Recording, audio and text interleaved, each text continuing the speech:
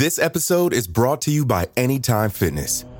Forget dark alleys and cemeteries. For some, the gym is the scariest place of all, but it doesn't have to be.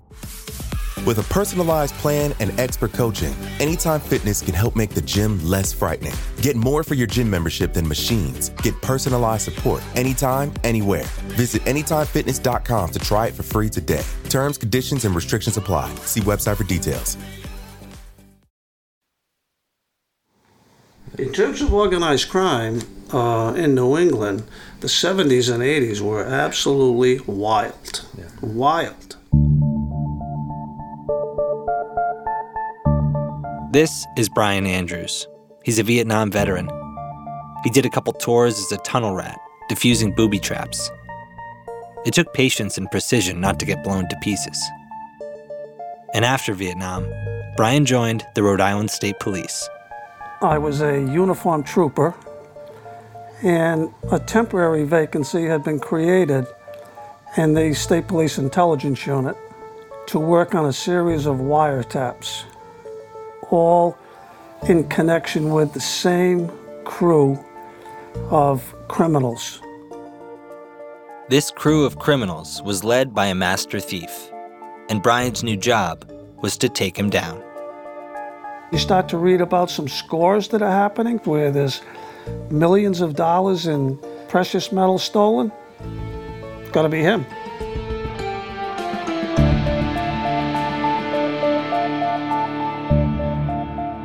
Anthony W. Fiore Jr., January 13th, 1943. I can tell you that he drove a Cadillac with a Rhode Island plate of F674. I almost shaped my whole career on Tony Fiore, to be honest with you. He was assigned to me his whole career. He was just a rookie patrolman.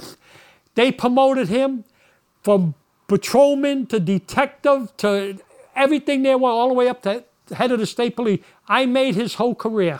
Tony only did big scores. And if you got Tony, you got some other real bad guys, and hijackers, armed robbers, I mean, everybody. So if you could just stay on Tony for a little bit without getting made, he would take us to the promised land. For Detective Brian Andrews, getting to that promised land would become an obsession. Today's episode, gold heists, wiretaps, and the epic cat and mouse game of Detective Brian Andrews and master thief Tony Fiore. I'm Zach Stewart Pontier. And I'm Mark Smerling. Welcome to Crime Town.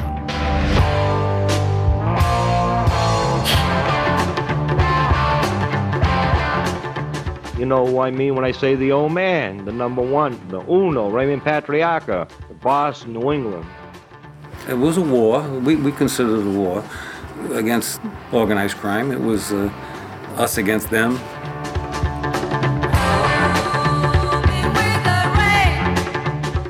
There was two objectives, I think, is to get the money and don't get caught getting the money. We not only had the most stand-up crew, we had the toughest fucking crew. And we had the best crew. And we're all innocent.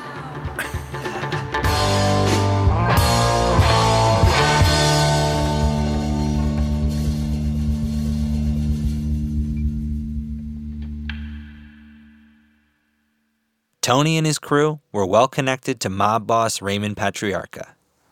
Raymond kept it pretty well, in control. I mean, he was a fair guy, everybody loved him, but he ran a real tight rein.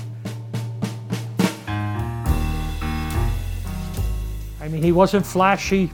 He didn't drive around like some of these bosses, He had an old 61 or 62 Cadillac. That's what he drove every day. He could have had limousines. He could have had anything he wanted in the world. But, he was just a regular guy. No, not too regular. Well,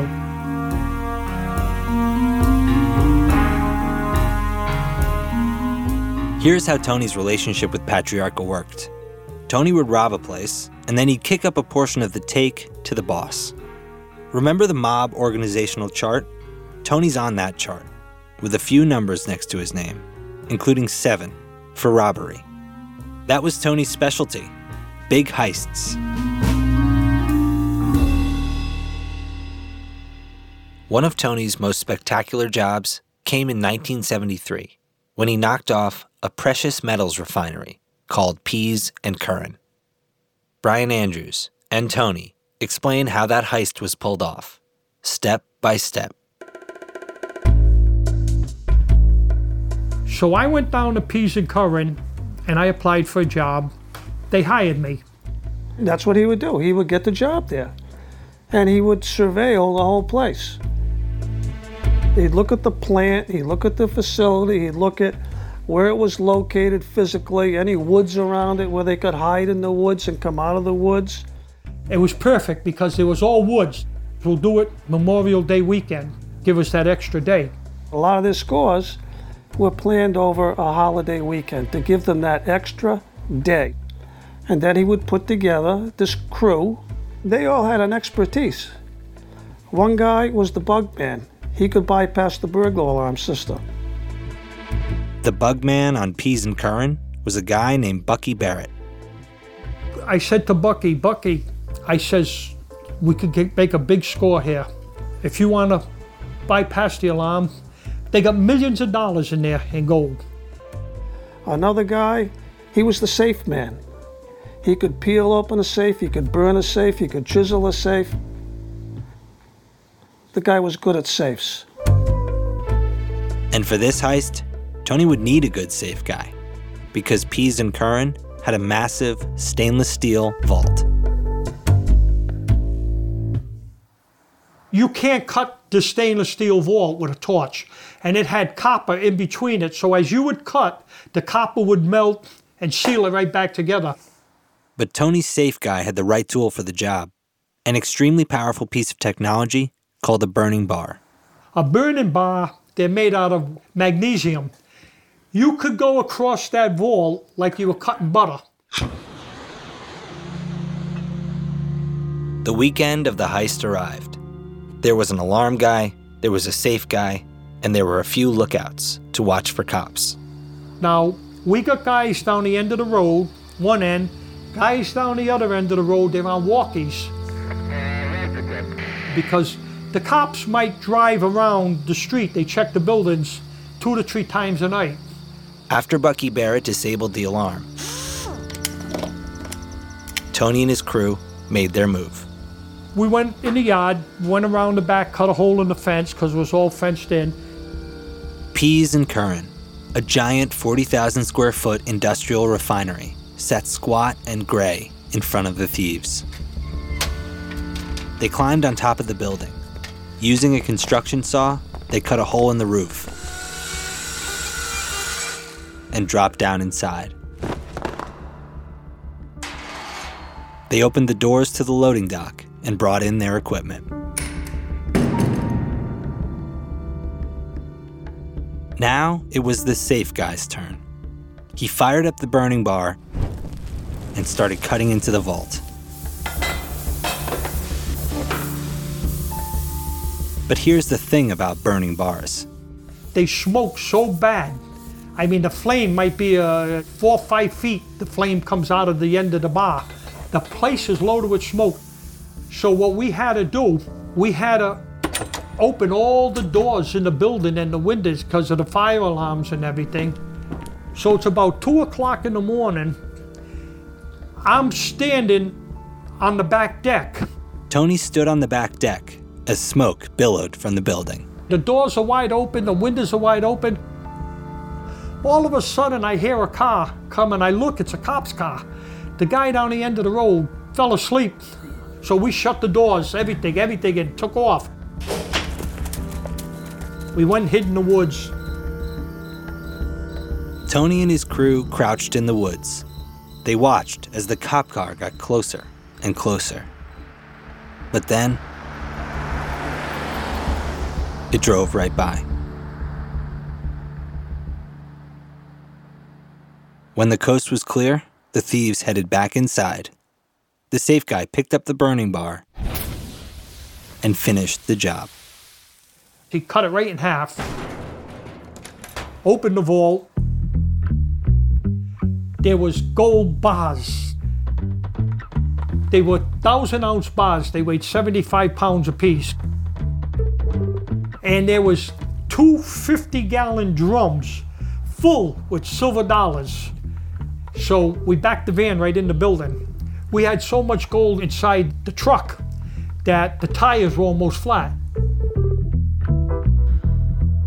Pease and Curran was a huge score, more than $1 million by today's standards. And according to Brian Andrews, Tony got off scot-free. Pease and Curran was handled by the local police department, and they had not a clue who did that. And Tony really hadn't attracted an awful lot of attention doing that stuff back then. But you knew who it was. You had a good idea. Yeah, I mean, there was only one crew that was capable of pulling off these major jobs, and that was Tony Fiore and his guys. Brian figured that it would be up to the State Police Intelligence Unit to bring down Tony Fiore and his crew. So Brian threw himself into the case. He started simple, Surveillance 101, tailing Tony. The only problem? Tony was difficult to follow. He knew me, and he was always tail conscious. Tony would purposely go into a neighborhood that he knew well, and he would go down a dead-end street, knowing it was a dead-end street. I took Brian, he'll tell you, I took him down dead-end streets. He followed me down a dead-end street, like, where am I going? Then I'd stop, and I'd just look at him and shake my head. He just wanted to see who pulled down the dead-end street with him. And all of a sudden, if he pulls down the dead-end street and 3 of us pull down, caught again. He said he was never so embarrassed in his life. Embarrassing, frustrating.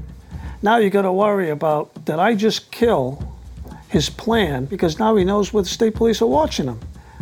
Is he not going to go through with what he's been looking at? Did I just ruin the whole thing by getting made? Pretty frustrating, aggravating. Tailing Tony wasn't working, so Brian decided to try something else, tapping Tony's phone. The challenge, doing it undetected. We went out and we bought a truck, and we had it painted that looked like a New England telephone company truck. It had the same colors, all the markings. It was identical. And our guys had the pole climbers. We had the New England telephone company had the belt. And we'd climb the pole just like a regular telephone company guy would. We'd make the connection. By 1975, Brian was listening in on Tony's phone calls, and he began to piece together the key members of Tony's crew. Charlie was just coming into the picture. Charlie was he was on an internship back then. Brian's talking about Charles Kennedy. Back then, he was just a novice thief. Charlie was only a baby. What was you, about 18? Yeah. Charlie was only a baby. Was just a junior member. And Charles was an eager student, in awe of Tony and his crew. What an incredible group of people, of burglars, all specialists. They were like fanatical, like the Waffen-SS. These guys were fanatics. Everybody had their job. Everyone was a specialist. Mine was the locks. Charles would watch the older guys in action, fascinated by their teamwork and precision. When he talks about breaking into a building, he's almost poetic. When you attack a building, that building is alive. Your senses are so overloaded. It's like a heart attack. You're on death. And then that building, it starts to diminish a little bit. It's fighting you. You got through the barrier. Okay, I still got something more for you. You still got to go through my security system. I'm weakening you. You're done there. Well, I still got a vault. That's my heart. You'll never get to it. You defeat it. That building dies just in front of you. And what's left is the lifeblood of all that money. And you got it. And you want more. Charles was a quick study, especially when it came to electronic surveillance. If Tony was tail conscious, Charles was wiretap conscious. He worried that Tony's phone might be bugged. All Charles needed was an opportunity to prove it. And he got that opportunity when Tony was suspected in another big heist, one that he didn't do, the robbery of something very precious to the city of Providence. It was all the silverware from Paul Revere and everything. And the Providence police wanted that silverware back. So now they went to Raymond and they told him, Raymond, we want that silverware back. That's an historic part of Rhode Island. So they says, we believe Fiori's the one that robbed it.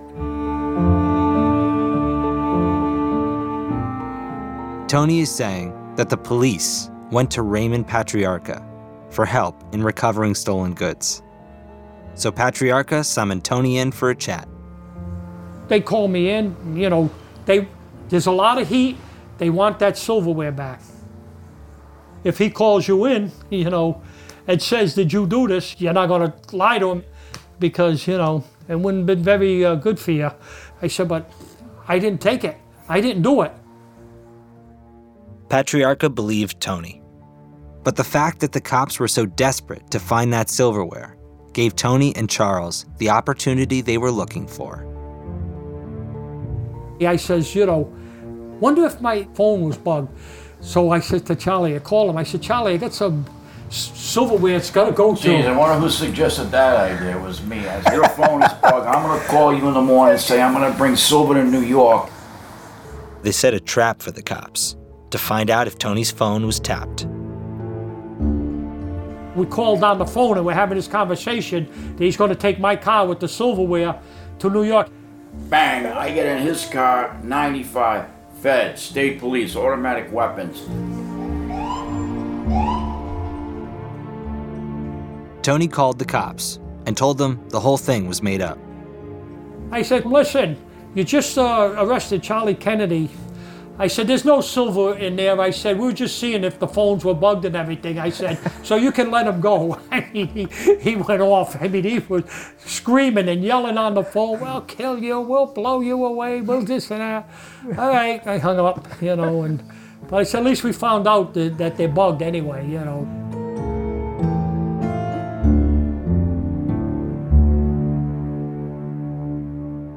And this is how it went for years. Brian chasing Tony, and Tony outwitting him at every turn. And even when they did manage to arrest Tony for something, he just beat it in court. I was found not guilty 5 trials in a row. They couldn't convict me. I always caught a break with the young girls on the juries, and I'd be there in, my suit and they're just looking at them and, I guess my blue eyes looking at them, they say, we know he didn't do it. One time, Tony went to trial on a robbery charge. And this story, it really sums up Providence. They take me to court and they're picking the jury.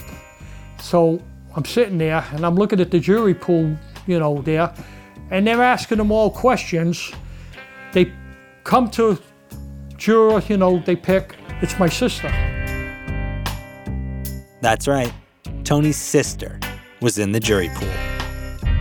Her name was her married name. So they says, do you have any, the questions they asked about being on a jury? No. They never said to her, do you know him? Are you related? She never said nothing. So they never said nothing. They pick her. She's on the jury.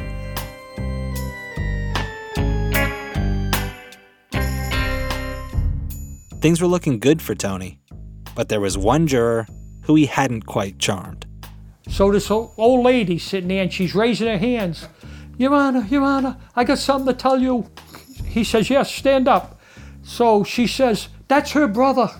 She said, that's her brother, and she said he's not guilty. So the judge looks at me and he says to me, Mr. Fiori, stand up. I stand up and he says to me, juror number 2, is that your sister? I'm looking, I go like, oh yeah. I said, yeah, that's her. Tony eventually beat that charge. And soon, he was back on the street again, pulling off heists. Brian had to do something. something never done before in the history of Rhode Island. How are you going to get those recording devices into Tony's house? How are we going to break in? The cops break in after the break.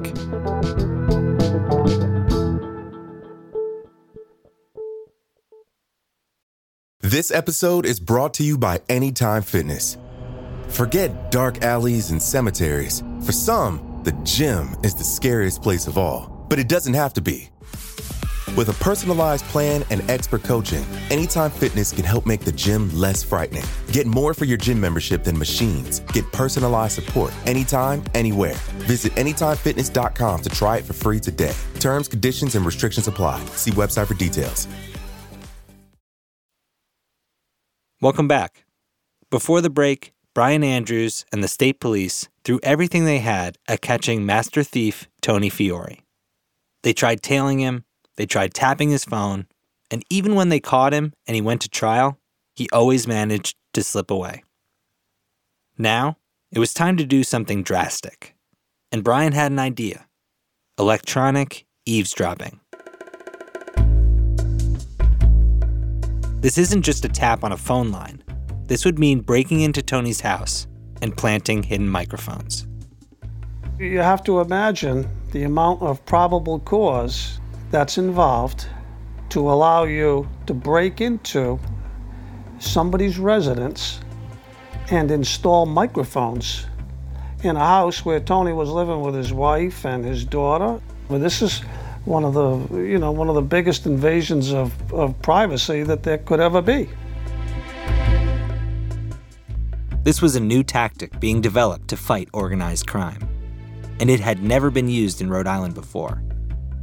We have the affidavit that Brian and the FBI submitted to a federal judge. It's 49 pages long, and it details the years of surveillance Brian did on Tony and his crew.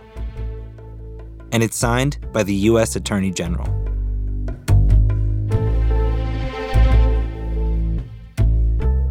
Next, Brian needed to establish a command post near Tony's house, close enough that he could keep an eye on Tony. We found a place at 10 King Street. Look at that. Look at the bedroom window on that house, second floor, King Street. It looks right onto the front of Fiore's house. So we took a chance and we approached the owners. They were an elderly couple. They had a little French poodle dog. We told them we wanted to rent the second floor. They said, "Oh, no, you can't rent it up there. It's not finished. There's no heat. There's no water, no furniture, nothing." Well, we'll take it. So we took it. Then, Brian needed to find a way to get into Tony's house. We followed him to Superior Court in Providence. He had a criminal matter on the calendar, and he parked his car across the street from the courthouse. We watched him. He went into the courtroom and he was tied up while we went to the parking attendant's shack and we took his keys off the hook, which had his house keys. He made a copy, ran the keys back, put them on the hook. Tony finished in court that day. We had the keys to the house.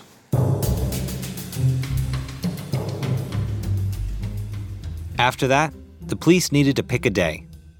Tony was often out of the house, but his wife was a different story. Tony's wife, Gail, was taking a course at URI, University of Rhode Island Extension College in Providence. And she would have been the first one back. So we had to go to URI, to where she went to school. And just in case she got out early, we had flattened the tire on her car. So when she got out, she couldn't get in the car. That was all permissible. That was all part of the surreptitious entry. The FBI provides the break-in team. And these guys come out of Washington, D.C. They have a team of guys who are trained in bypassing burglar alarm systems and gaining entry. So the feds broke into Tony's house and planted the microphones. The microphones were installed. They were RF mics, radio frequency mics. So they would take these conversations that were happening in these different rooms in the house, and they would transmit them on a radio frequency right across the street into our second floor command post.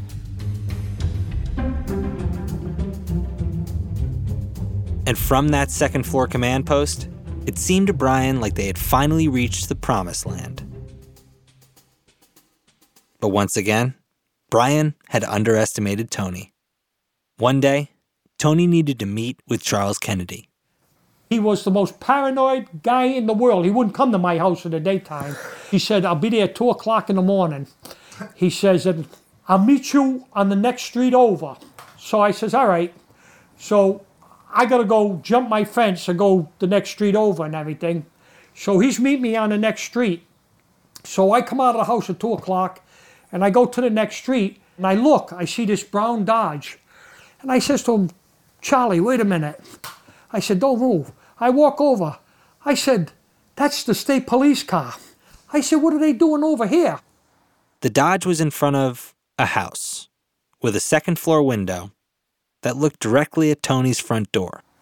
I says, there's something wrong here, Charlie. Now he's taken off. He's gone. So now I sit out there. I'm waiting. So Tony started to stake out of his own, spying on the house that was spying on him. I'm out there all night. Then I see them come out of the house. They get into the car and they leave. But then now there's more coming in. And they were up in the attic and they could see my house right across the street. Tony had all sorts of criminal paraphernalia in his garage. Tools for disabling alarms and breaking and entering. And now, he did something he almost never did. Something that would prove to be a fatal mistake. He panicked. He let his guard down. And he called Bucky Barrett, the bug man. I said, Bucky, I said, listen, I says, the state police are across the street from my house. He said, you got to get everything out of the house, get all that equipment out of the house, get everything. So I says, all right, but now the house is bugged, so they hear all this. So they raid the house.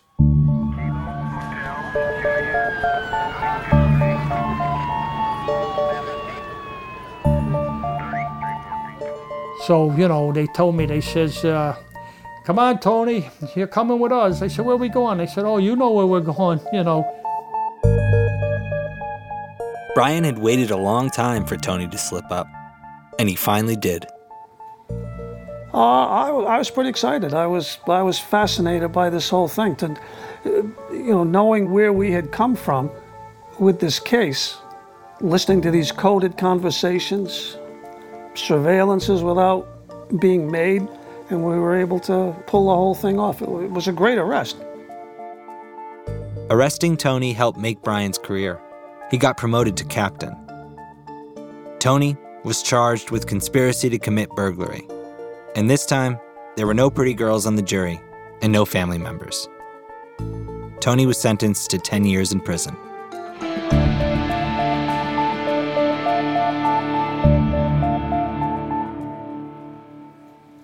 Everybody went away, so to speak. Tony was in jail, and Bucky Barrett was out of the picture. So, we began to take a look at Charlie. Basically, nobody knew too much about him. He learned all of his lessons from the Fiore days. He was impossible to watch. There was no place to sit and watch the guy. Charles Kennedy. He was no longer a junior member of the crew. Now, he was starting to come into his own. I observed everything, and I studied. And whatever I got involved in, I could tell you details about traffic lights. Every police frequency I had captured. And I did not want to get caught. I did not want to go to jail. Charles had grown up to be a very smart crook and was on his way to establishing his own empire, a new enterprise that would transform organized crime and make him one of the most sought-after criminals in all of New England. His dealings would earn him a nickname, one he heard about from an associate. You know, it says Providence has got a code name for you. I go, what? He goes, yeah. When they talk about you, they call you the Ghost. I go, what? He goes, yeah. Because they can't catch you.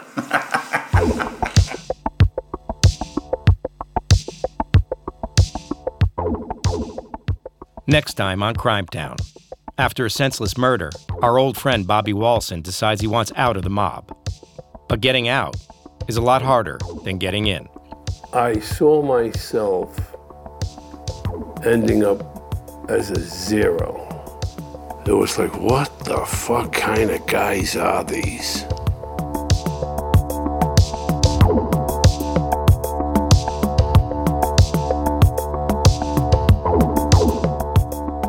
Crimetown is me, Zach Stewart Pontier, and Mark Smerling. We're produced by Drew Nellis, Austin Mitchell, and Mike Plunkett, with additional production by Laura Sim.